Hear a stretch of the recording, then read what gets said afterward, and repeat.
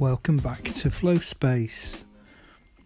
This is the original Autism Dialogue podcast, and I'm very pleased to be relaunching it again, this time with an interview with Rhys Finlay, who's a graphic artist and author, and he's about to launch a memoir all about his journey to diagnosis as autistic, and he's got some really interesting and exciting stuff to talk about. I'll leave you to have a listen and enjoy this episode. Cheers.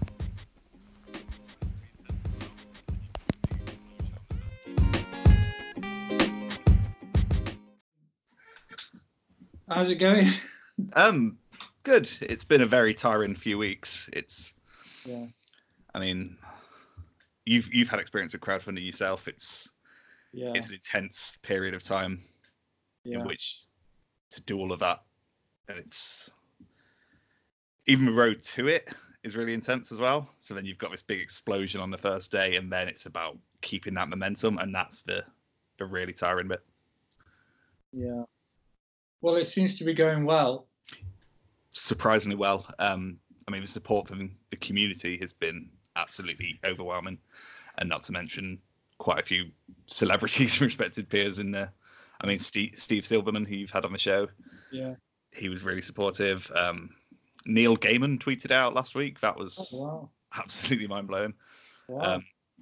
So yeah, it's hopefully going from strength to strength, and hopefully this show as well will widen up some new audience. It's a case of trying to reach out to different avenues now, because I think all of my followers, it's kind of, if they are going to back, they've backed by now. So it's really trying to broaden that demographic and meet new people along the way. Okay, so well, I've got kind of a loose format. I mean, we could end up including this. I've just noticed you've got is that Labyrinth posted? Yeah, it's a really nice little collage print of it. Where are you anyway? So I'm Coventry based, which is almost I'm in walking distance of like the Plinth. It's the dead centre of the UK. Well, England. Yeah, it'll be England right now in the UK. But yeah, it's an interesting black hole of culture, and I mean, we've just got the City of Culture bid, and you look around, and the city it's really struggling from council cuts, budget cuts. We're in a position now where the town centre has permanent tents and mattresses in doorways for homeless people because they close the shelters and they do nothing to help these people, and it's shocking to see it just slide into disrepair. And at the same time, it kind of boasts that it's somehow this cultural hub of the UK, when I would argue that it isn't. I mean, we have some great artists and some great musicians coming out of here. We didn't invent, but two-tone, a lot of that came from us. In terms of comics, we've got a lot of comic shops and studios and kind of like a little arts district for that, but even that feels a little bit struggling. I shouldn't really be bad-mouthing these things, but it's a shame. I want to see that sort of thing thrive, and I think it just kind of misses the mark in terms of how it markets itself. And well, hey, let's hope it's some kind of incentive. Yeah, absolutely. I mean, I assume when you get a City of Culture bid, you get a lot of money, and hopefully they pour that into the right resources that are already there, rather than start something new. Because in my experience, when a town or city gets arts funding, you get just a bunch of is it bears or animals, statues, and they get an artist to paint them, and they leave 100 of them around the town. Every town has done that, and I can see it coming for our town, and it's worrying. Okay.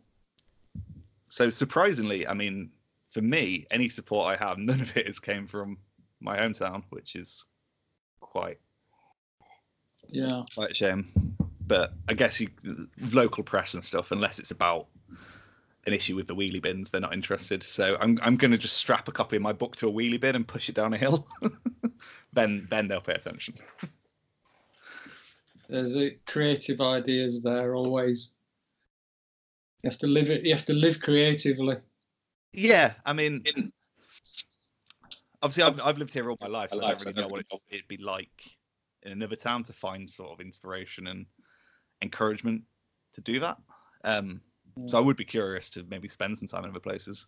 I'm trying to get more into like London way, because as a writer, and it just seems all the careers opportunities are there, and obviously being autistic, London for me is just sensory overload from every single direction. There's a lot to talk about with sensory overload and cities, and I work from home most of the time. Yeah, absolutely. Likewise, and I'd assume that's quite a common theme for a lot of autistic people. That and I mean, there's so many horror stories about workplace behaviour and stuff that has had such a negative impact on people like us, and it's a shame, and I think it's about trying to crack the formula of how to address that and how to fix it, because I think there's a lot of autism friendly workplaces where what they mean by that is we identify that you could be really good at certain things and we'd like to exploit that, and that's equally scary. And I think there's definitely a balance to be found. I think a lot of times you'll get, because it's obviously a non-physical disability typically, you won't get special treatment, and they'll make quite a big deal of saying you're not going to get special treatment, we're going to treat you like everyone else. And on one day that could be really good to be part of the gang, but then on days when it's a struggle, you do need a little bit of help, and this is where the understanding, this is where the dialogue needs to come up, because it's such a broad subject.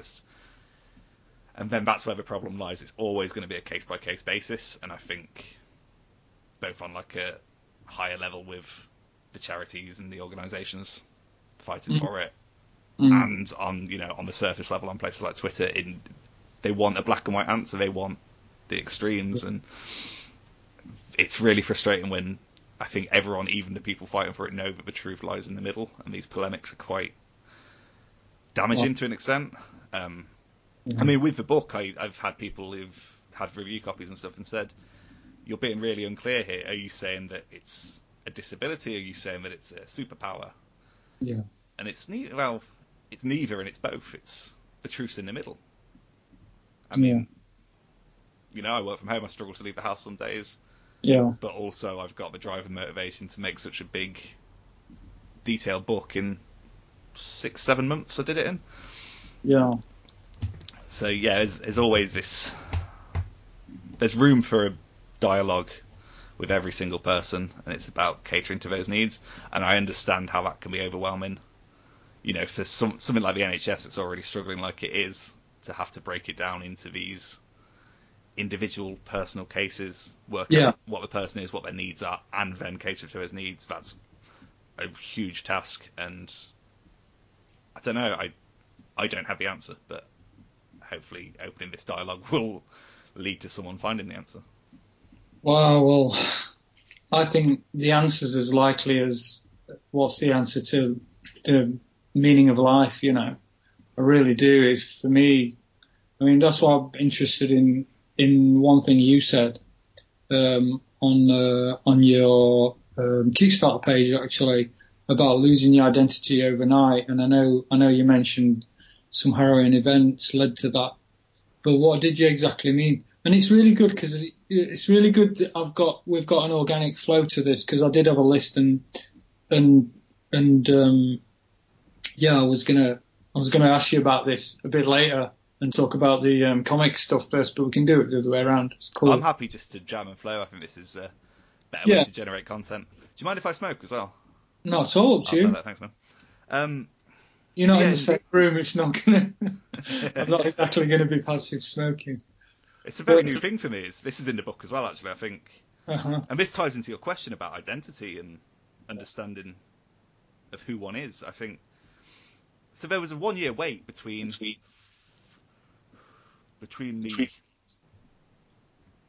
So there was like a perfect storm of drama in my life, which led to the GP making a referral during a mental health crisis. Yeah. And that's a tricky one to talk about. Yeah. Obviously, one, being comfortable talking about that sort of thing, and then two, for about 50% of the stuff that happened, I'm now under an NDA, and that makes it really tricky to actually... Yeah, that's something else I was going to ask about. Is that because of the book? No, it's completely separate. It was... all right. What can I say? No Workplace tribunal. Let's leave it at that. Yeah. So, Okay. yeah, so it's tricky trying to navigate the book in a way that's both honest, but also making sure I don't go against any legal agreements I'm now in. Right. But yeah, so the 1 year wait between the referral and the diagnosis, Yeah. I got vaguely educated on what the condition was. Okay. But, I think we're talking Wikipedia level of understanding, which I now realise is quite unreliable. Well, the other end of the scale, I went to university and I jumped on the MA autism. That's the deep end. After 1 year, I was drowning, so I left with the PG cert. Wow. So yeah, I was ready for it. I was braced. I was like, okay, I understand what the symptoms and manifestations of the condition are, and I realised that I fit that mould. I'm probably going to get this diagnosis. But even when the second she said, "You're autistic," I got the little slip of paper, it hit me, and it was. And I think that's what the book was trying to work out, why it hit me so hard when I should have kind of expected it. And the reality is, nothing changed. I'm still the me I've been, and what's this piece of paper doing? Yeah. Just over me, and it felt like my thoughts and my opinions were no longer of worth because they were tainted by this condition, and that's a very negative mindset to go into. Yeah. With it, and as time went on, it was a bad place to be, and I started processing it the only way I knew how, which was little comic strips about that time, which then grew into the book, and then it became a case of researching. Because I didn't want to write from a position of ignorance. Well, I still think it's important to write from my perspective. I think we mentioned about 3 times throughout the book, but this is from a first-person perspective. It's not a guide. It's not me telling anyone what to do, because, as we were saying, it's such a broad, diverse condition that needs to be a case-by-case basis. If you write something as a guide, and I'm not qualified, so I'm in no position to be giving out advice. Yeah. From that level of authority where I'm publishing a book that's claiming to be some sort of life-changing help book. Yeah. I mean, on a good day, that's completely pointless because the only person it really completely applies to is me. But then on a bad day, it can be incredibly dangerous. Because if you're reading it thinking, this guy is a position of authority, I can trust him, I can, follow this advice, and something bad happens, that's unfathomable, and that would be a huge concern of mine, and it still is.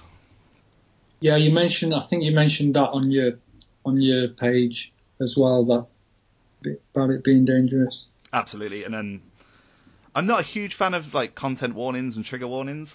Yeah.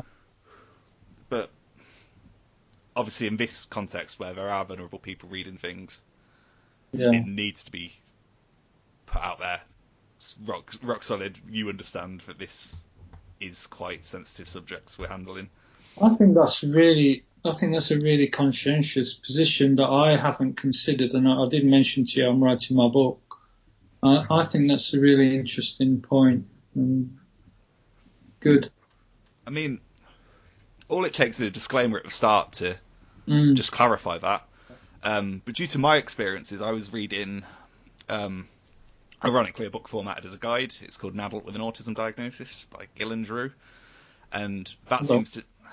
It doesn't get much talk online amongst the communities, but if you were to walk into a Waterstones, which is where this all started coming together for me, that's kind of the only one directly for adults. If you're lucky, they'll have a copy of Neurotribes or like is it An Idiot's Guide to... Or no, Autism for Dummies, and that one covers adults a little bit. But it's Luke Bearden one. Who? Sorry? Luke Bearden. Okay, I don't recall seeing that one on the shelves. Yeah, it came out about 18 months ago. He's one of the tutors at Hallam here on the course. He runs it in London as well for Hallam, but it's called Adults with Asperger's, I think. Okay, I've definitely got on that one. It's a really nice little comprehensive guide, yeah. Because that's when I had the light bulb moment for the book. I was, I'm in Waterstones. 80% of that autism shelf is for kids and for parents of kids, which is wonderful for them. It's great to hear. Hopefully they're good books and none of them are contradicting each other. But that's not a road I want to go down right now. Yeah. But I saw this big gap for books aimed at adults or people with a late diagnosis like me, and there's a lot of books out there, but I think you have to really scratch the surface to get to them. Yeah. And I think this is the issue with how we need this accessible level. For, when I first got the diagnosis, I was lost and I needed that sort of material to help, and it just wasn't readily available until you spend a lot of time in the community. But once you spent a lot of time in the community, you probably don't need them as much as you did back then. Yeah. But I don't know. I think with the... But it's part of the community, what you're contributing. Oh, absolutely. But I'd like to think that I can also just... Not me personally, I think we're about to see a big wave of books. I think neurodiversity is definitely a hot topic with everything that's going on in the media with Greta, and just the way the conversation's starting to turn. I mean, it's an interesting one on just to be in the confines of Twitter as a movement, because it is a lot of just voices shouting at each other. Yeah. But then I think in the outside world, we're just on the cusp of it breaking out into something big. I mean, I'd argue that we had a lot of mental health-based books and media in recent years, and I don't want to use the word fad, but it was certainly in the zeitgeist, and I think publishers knew that was the product they wanted to put out to have a critical hit. And I think this is where neurodiversity is going, and I really want to be at the vanguard of that with my book. Yeah. And then I think in 2-3 years, if we have this conversation again, there's going to be tons of books, and that's going to be a really positive thing. Mm-hmm. So I want to see. I see my book as a part of something that's going to be this just cascade of really important books, hopefully all from a first-person perspective. So the book then is obviously that's what hooked me. That's why we're talking. I've never been a big comic fan, although like I'm probably older than you, and I was reading stuff like Warlord Annual when I was a kid. There was a lot of the kind of things I think might have even been, can't have been pre-Marvel, but I think I struggled with the intensity of the colour and the way you could never quite tell which box was next. And there's a weird science to trying to understand, especially when you get deep into the superheroes and the artists try and get quite fancy, and that's great. My comics are very simple in this one compared to stuff I've done in the past. And the other problem is if you say comic book to someone, they immediately think superhero. And I think that's a little bit of an issue that format has. It'd be a bit like if I said to you film, and immediately all you think of is westerns and everything else is filtered out. Yeah. But there's a huge world of, autobiographical stuff. I mean, there's half of that shelf behind me is like less superhero stuff and more. Well, yeah. So what I'm interested in is social commentary, and I might sound like a person with a fine art degree because I am, but and I know that we did touch upon it at some point. There was an opportunity for me to look at it from a social commentary point of view, because media is that, whatever creative media is it's saying something about.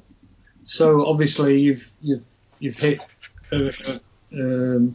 extremely personal and extremely topical issue, and I think for me it's what's interesting is that I don't quite know. I think it's just the way that it's visual. It kind of detaches. Although you seem to be addressing something really serious, with the fact that it's cartoonish, for want of a better word, it almost detaches you from the seriousness of it. Is there something? Absolutely. I mean, I'm a bit of a clown. I mean, if you look at the Twitter feed, it's predominantly jokes. And well, I know, I can see that. Yeah. And obviously it's a tricky thing to balance with such a serious subject. It's such important subjects to be talking about. Yeah.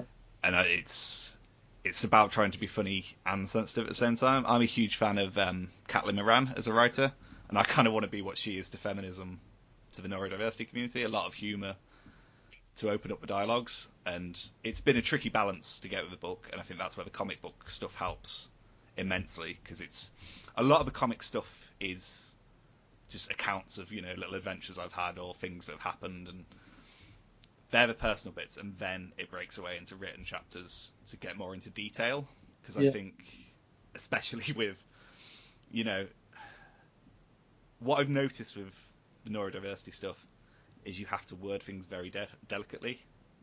I think a lot of the arguments online, everything boils down to semantics. Yep.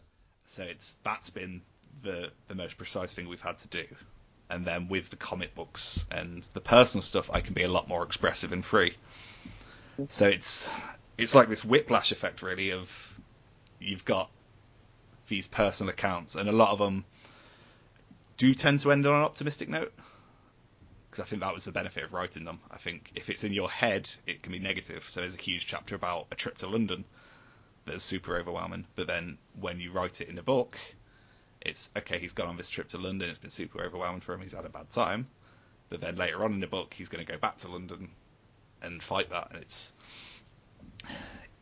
it's very, that's the most difficult bit, I think, is writing this in a way that's not bleak, and then it's not mocking and making light of everything that goes on. So it's a difficult balance, and I think someone trying to, I'd sooner be a comedian than a social commentator, if that makes sense, but I know the two are basically married anyway. Well, I suppose the word comic is part of the key there, and I'm thinking about the classic tragic comedy kind of people like Robin Williams, you know, probably for want of a better example. No, I think that would be the perfect example. I think he's a huge hero of mine, and obviously the sadness around that is quite distressing to see. And I know a lot of stand-up comedians, and most of them struggle with depression, and mental health is an important topic. And, you know, I mean, look at the way comedy is tending to go now. A lot of stand-up shows have this point to them. Hannah Gadsby, a fellow autistic, and, you know, that her show with Nanette was an important part of me trying to work out who I want to be and what my voice wants to be. And that, again, it's perfect. It's marrying humour with a really serious topic, and you've got to find this balance, and when you get that balance, it's good. But I think if it swings too much into mockery and jokes, it can be really upsetting to people, and then if it goes too serious, it's no longer funny, it's no longer entertaining, and you can lose the engagement. Wow, sounds like you've got it sussed, Reese. I think the questions you're putting forward are definitely the ones that have just been ticking away in my mind. These are the huge fears of mine, and I mean, the internet is such a volatile place at the moment, and that's a huge worry of mine. It's frightening to be running a Kickstarter at a time where, one, there's a boycott against Kickstarter because of their anti-union stance, and I can't agree with what they're doing, but then at the same time I can't condemn them and encourage the boycott, because then my book would fail, and it's this horrible catch-22 of this moral struggle I'm in. But hey, you've got a book, you know, and that's a tangible object. Absolutely, and you know, if you pay £10 for the book on the Kickstarter, okay, £1 goes to Kickstarter, and I don't know, I'm in two minds about this, because if someone, I've had, I think 2 people now have come to me and said, I can't support Kickstarter, but I want this book, is there anything we can do? And I can't hold a grudge against them, because I completely understand the fight, but then I also, the problem with the internet is there's a lot of punches being thrown, and I think a lot of them can tend to go in the wrong direction, and that's the one thing that gets me a little bit disenfranchised about neurodiversity and stuff. And I know it's not what neurodiversity is, attacking people, but there's individuals within neurodiversity who do attack people, and it gives it a bad image. Well, there's a big debate of Judy Singer, who coined it, I don't know, 20 odd years. 97, I think. Yeah. So she's on Twitter, and it's quite amusing. It's quite interesting how this term is being shaped. Yeah. I mean, I noticed this when I went on my 2 years ago. I got diagnosed in 2014, and then 2 years ago is when I got on that course, and that there were, well, there are militant, almost militant elements to it. Yeah, this is a huge concern. Well, I mean, everybody's entitled to their own stance, but what I'm saying is that you have a term like that, neurodiversity. Even the term autism there's no biomarker. You don't know what it is, and everybody, the nature of it is that it presents completely differently in every single person. So it's almost like a quantum kind of effect. That's what I'm really intrigued by. And then you could tie that into the world of social media. I mean, I was thinking about this when I reread the book recently. A lot of my stuff comes through this frame of, it's 2019. We live in a world where social media it's almost everything. If you're not on social media, it's almost like you don't exist. And I was of the age where I was just entering my teen years when the internet first really became a thing. And it's interesting being of that generation where you kind of did have that life without it, and then you do have this life of it. I mean, it'll be the same for you. And then, I mean, when did you first get involved with like the neurodiversity Twitter?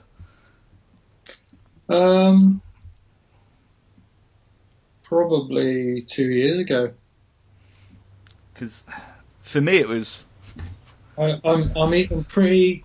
It's pretty easy for me to nowadays. It's pretty easy for me to take it or leave it. I think that's definitely the destination I'm starting to see.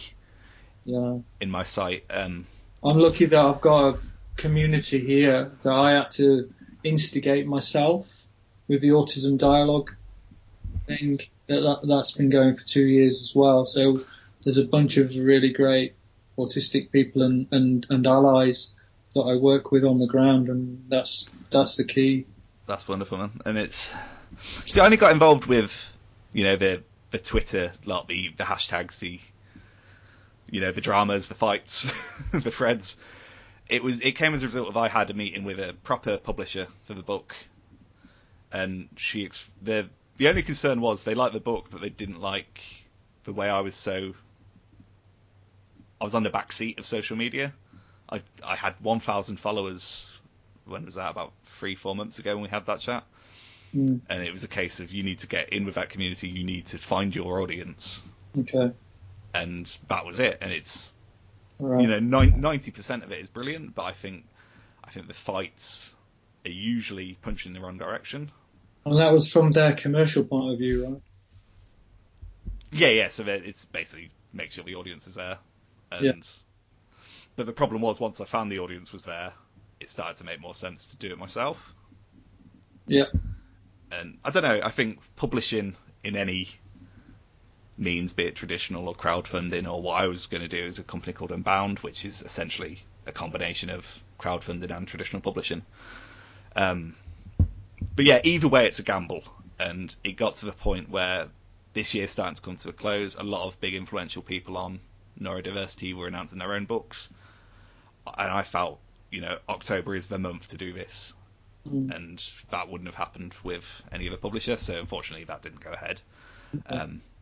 But yeah, the main thing about that was, being told to go out and find that audience, which was one, it was an amazing thing to do. And, my Twitter is a completely different place now. It's like 5,000 followers, and I actually get likes on my tweets. I never used to get that. It used to just be kind of me shouting into the void. And that's been wonderful. But I think a lot of the discussions around it, I'm going to sound really horrible, and I don't want to badmouth anyone because I think everyone's doing a great job. But it's okay. It's already been said. Have you listened to my interview with Steve Silberman?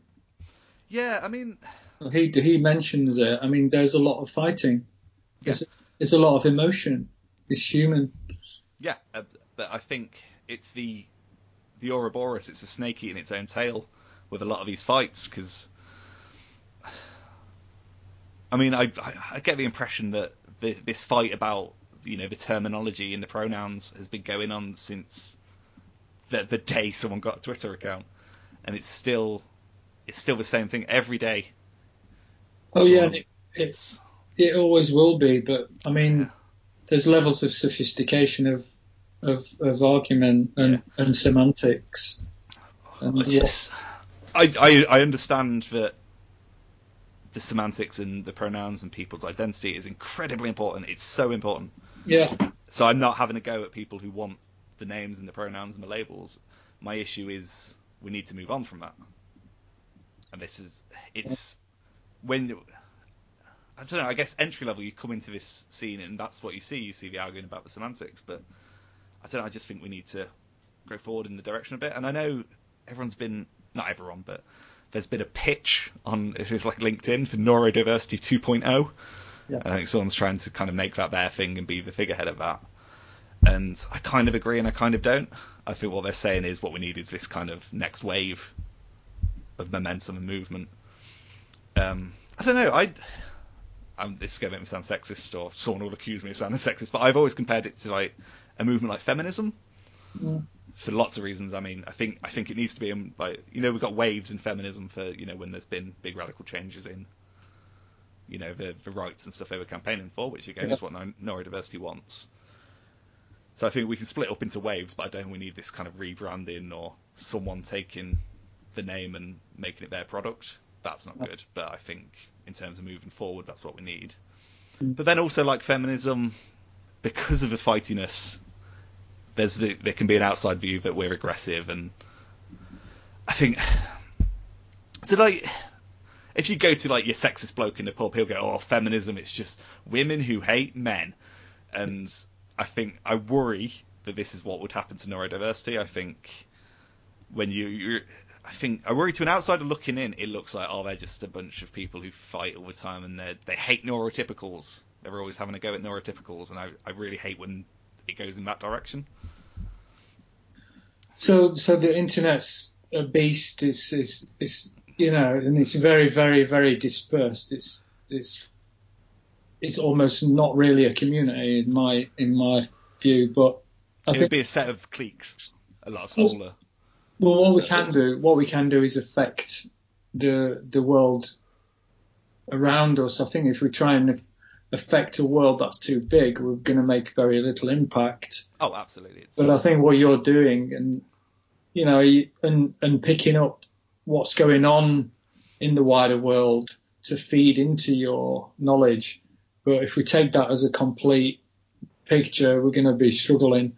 I think we can only really fight, you know, our small encompassing surroundings and I mean, affect change. That's what I mean.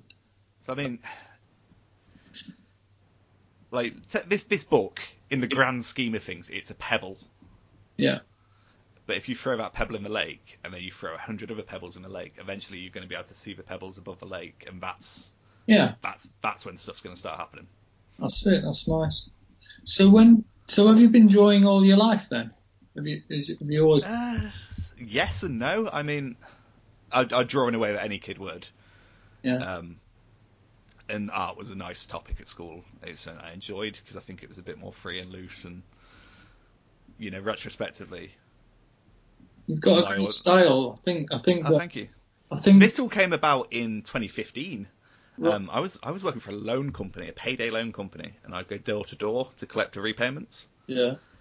And yeah, as morally, it's a horrible thing to be doing, and I think I was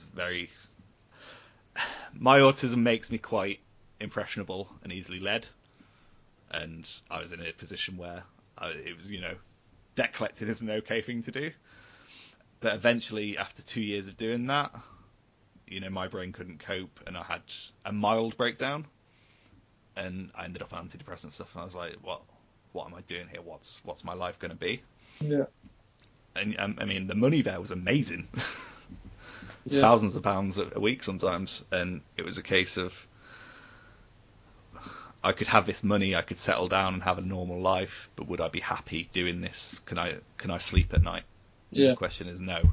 I can't sleep at night anyway because I've got insomnia, but on a moral level. And it was New Year's Eve, I made the New Year's resolution. I was like, you know what? I like comics. I like reading comics.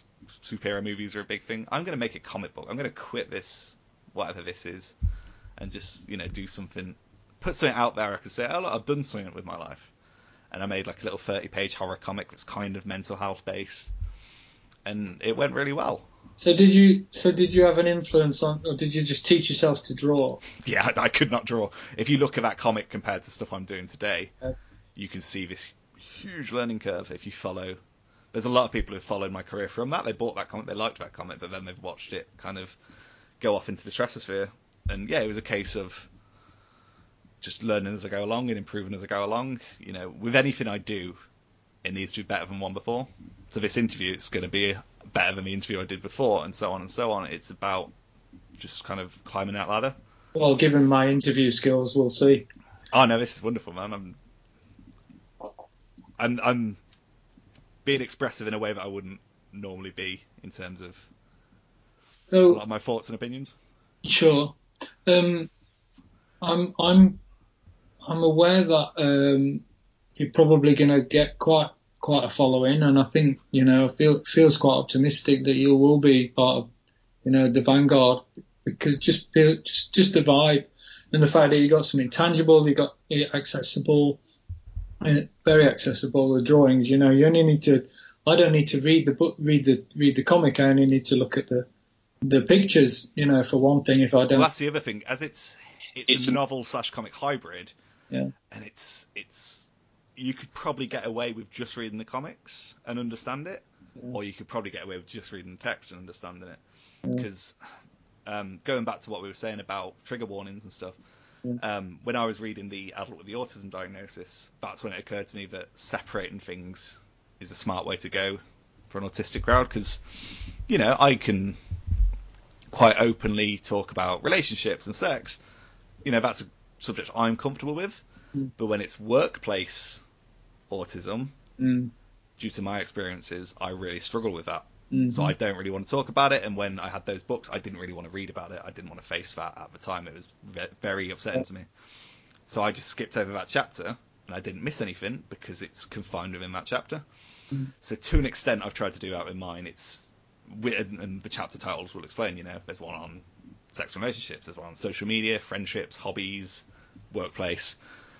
And then that way, you know, if you're reading at home, you've had a bad time in one of those fields, so it's not the sort of thing you really want to be looking at right now, skip over it, and you won't feel the damage of that later on in the book.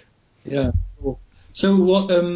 So comic fans are going to love it. Have you got any influences, and can you compare it to any artists? And what would you say? I'm going to tack on a third bit. What would you say to budding artists?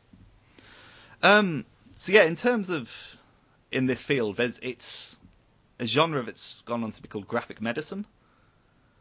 So within that, you can kind of do what you want. You could do a fictional story, or you could do a very serious medical journal with pictures. Say what you mean by graphic medicine.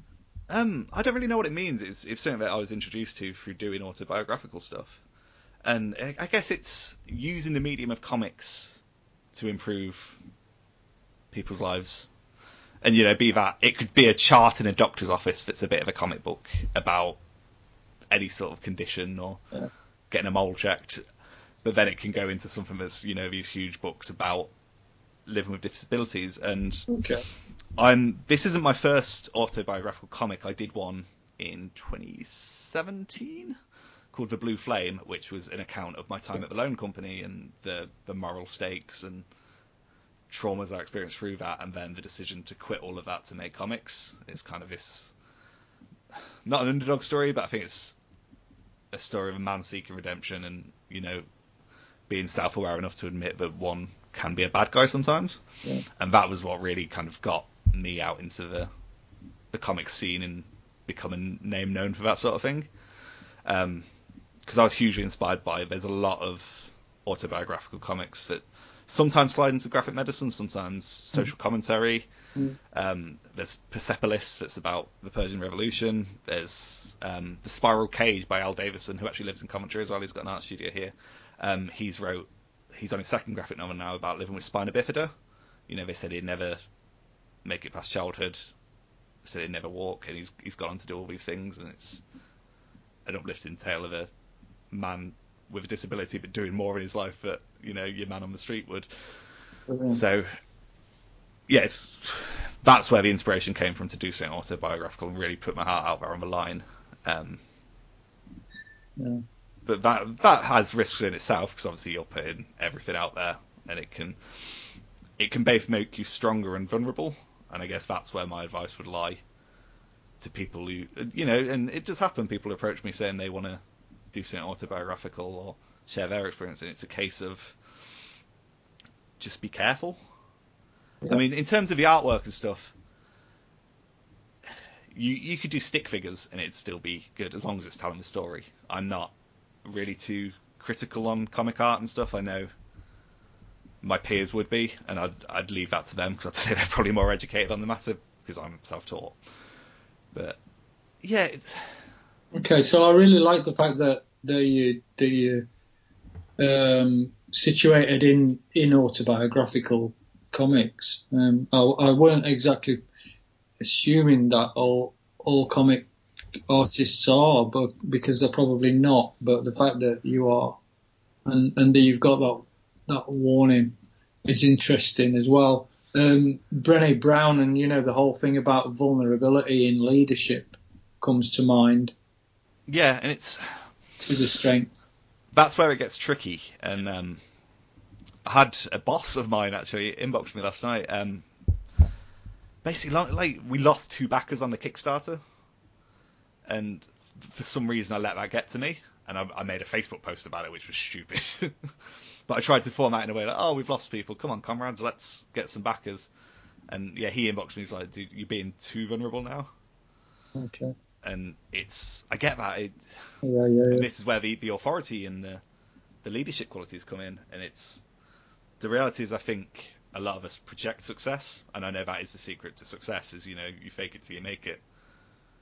I don't know if this book is a really good book, but I'm going to go around telling everyone it's a really good book, and it's about just this outer confidence, and then when the inner confidence doesn't match up and comes to the surface, it's a bad look. And I'm trying to find the balance. I'm trying to find that balance between I'm vulnerable, but also I can handle it when the time's right.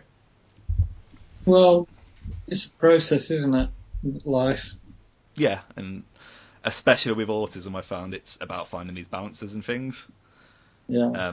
In every aspect of it. I talk a lot about the relationships and how, I'll date one person and I'll go in so hard, heart on my sleeve, very intense emotionally, and then it will all go wrong. So I'll swing the other way and then be really guarded and almost put on a completely new mask and be a different person. Yeah.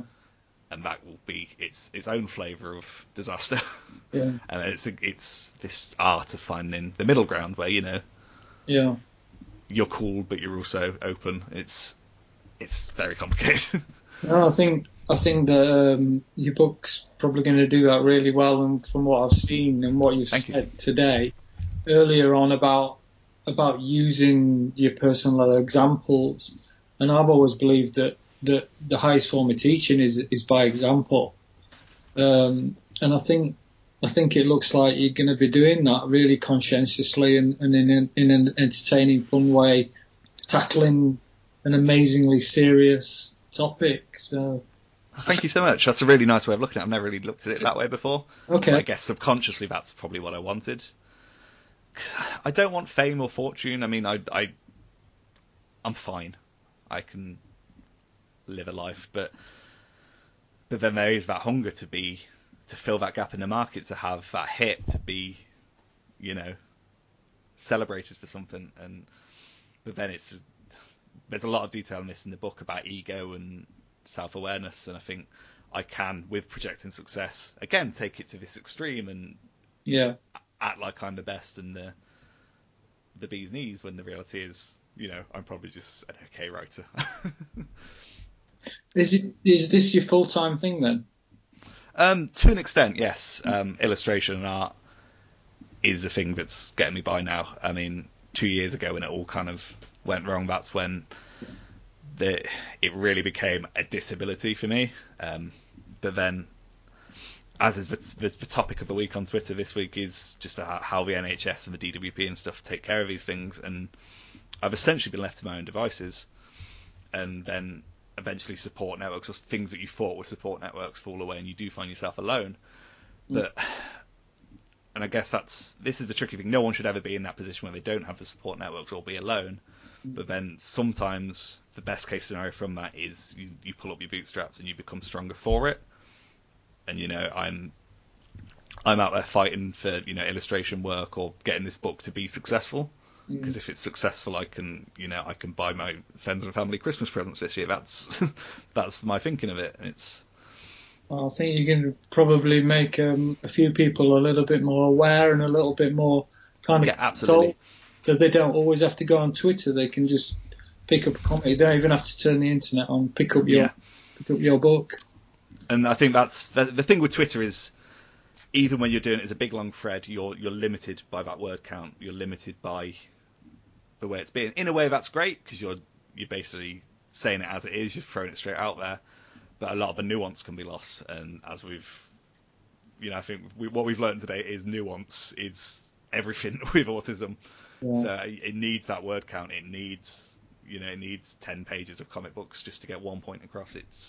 If you think about like jumping on your bed with a book, the battery's not going to run out on a book, is it? There's a lot more relaxing. And you can't fight back with a book until you've heard it out. I think that's the other thing as well. So it's like this was a huge fear as well. It's like I'm in a position where you could take one sentence of that book out of context and absolutely destroy me, because I will say it's a disability, but then if you look at the whole paragraph, it goes it's a whole disability, but and then I think that's I think this is the conversation that needs to be being had, the nuance of it rather than the polemics, the extremes of it. I think that's ultimately what I'm going for there, and make it entertaining, make it funny. I want people to. You can laugh at me, you can laugh at the bizarre and strange things I've done because it is funny. Yeah. But then you also, while you're laughing, you're also taking on board the seriousness of it. Yeah. Awesome. And I think that hopefully that'll be a nice new approach to get the message across. I'm not saying I'm the first person to make jokes of autism. I've named people who were there before, but it's on the bookshelf. It's a lot of serious stuff. Even some of the autobio stuff can be incredibly heavy, incredibly straight and serious. Yeah. And I think, but life isn't like that. Life is every genre, and hopefully I've found that balance. So yeah, I noticed. I suppose we can start to wind up now. What was I going to say? Oh yeah, you've got these stretch targets. Does that mean, say, if somebody's put in 10 quid already for the paperback, and if you switch it, if you meet a stretch target to £4,000 or whatever it is, does that mean those same people will now get a hardback instead of a paperback? Yeah, absolutely. So, right. Cool. The original target would make it a modest success. It'll get hundreds of books printed out to everyone who needs it, and a few independent retailers. But the more money you get, the more I can afford to open up these networks to larger stores, do some events. I really want to get into public speaking, do like a half stand-up, half serious talk. So the stretch goals were then in place because we hit the target so early. We need some sort of motivation to draw more backers in. So it's an upgrade essentially. Yeah. We hit that target. I then have the means to make it a bigger success. I can afford a larger print run, which means hardback copies are actually financially viable and they don't cost hundreds of quid each. If it's almost at £3,000 now. When we hit £3,000, everyone gets some pin badges, completely free. If you backed it before we hit the target, you get it. Every and all backer gets it. Yeah. So it's a great motivation for the backers already to share it around, keep spreading that word, and then it's a motivation for new backers to come on, because not only do they get their copy of the book, they're also contributing in a way that they're about to unlock a pin badge for the 100 people who came before him. Right. So he's, it's win for everyone involved. Nice. Okay. And have you got a URL, or do we need to go to your Twitter account too? I don't actually have a website at the moment. I actually took it down. I think Twitter is the best place to divert the traffic through. I think that's where you're finding it. If you're not on Twitter, there's Instagram. Everything is at Reese Time. And then there's just Reese Finley on Facebook. That's a good place to get me. But if not, the Kickstarter is a great place to be if you are outside of social media. We do little blog updates once a week, and then through there we get, you'll be linked through to the podcasts like this one and radio shows and vlogs and whatnot, so you get all the content and the story as it goes along. Well, as I learned yesterday, I don't want to be too vulnerable out there, but I also want to share the highs and lows of doing a Kickstarter, of making a book, of, it's one thing to put yourself out there on a personal level with a book, because obviously, you're not quite airing dirty laundry, but there's juicy things in there that people might want to see. And I guess there's that fear that things can be taken the wrong way. And then when you add autism into that and observations on the community and the politics of it all, it's a hot potato that needs to just be held with oven gloves until it's completely ready to come out and be seen in its proper context. But so it's at Reesy Time, REESYTIME. Yep, that's the one. We'll put some links in the description down below. Yeah. But yeah, I think the Twitter would be the best place. I think that's where the conversation happens, and we have to be part of that. Nice one. Yeah, it's very live, isn't it?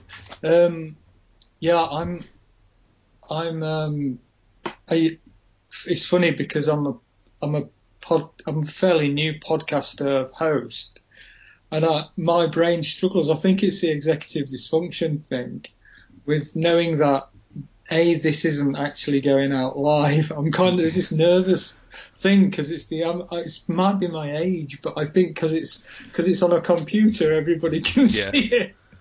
But we're going to be able to edit it a little bit, and then we've got the video and we've got the audio going out on Anchor FM, and that'll go through to iTunes, Spotify, Google Play, and so on my side of things, that's Flow Space or Autism Dialogue. One of those two things you'll find all this. Perfect. Yeah. Okay. Is there anything else you want to add? No, I think it's been a great opportunity to really get into the meat of, I think, the subjects we're trying to do. I mean, I did a radio interview last week, and it was so short.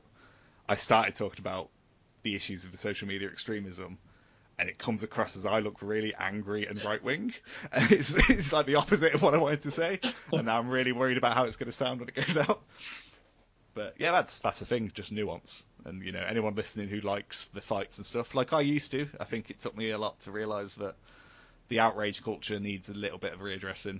Yeah. But other than that, just love everyone, be kind to people, and understand that while we're all in the same boat, we're all separate people. And I think that needs to be remembered as well. So, what is an experience in your head is completely different to someone else, and it's just about respecting that. You've just said something really profound just after I stopped recording. I like that boat metaphor. I think I might need to write that down. Write it down and tweet it.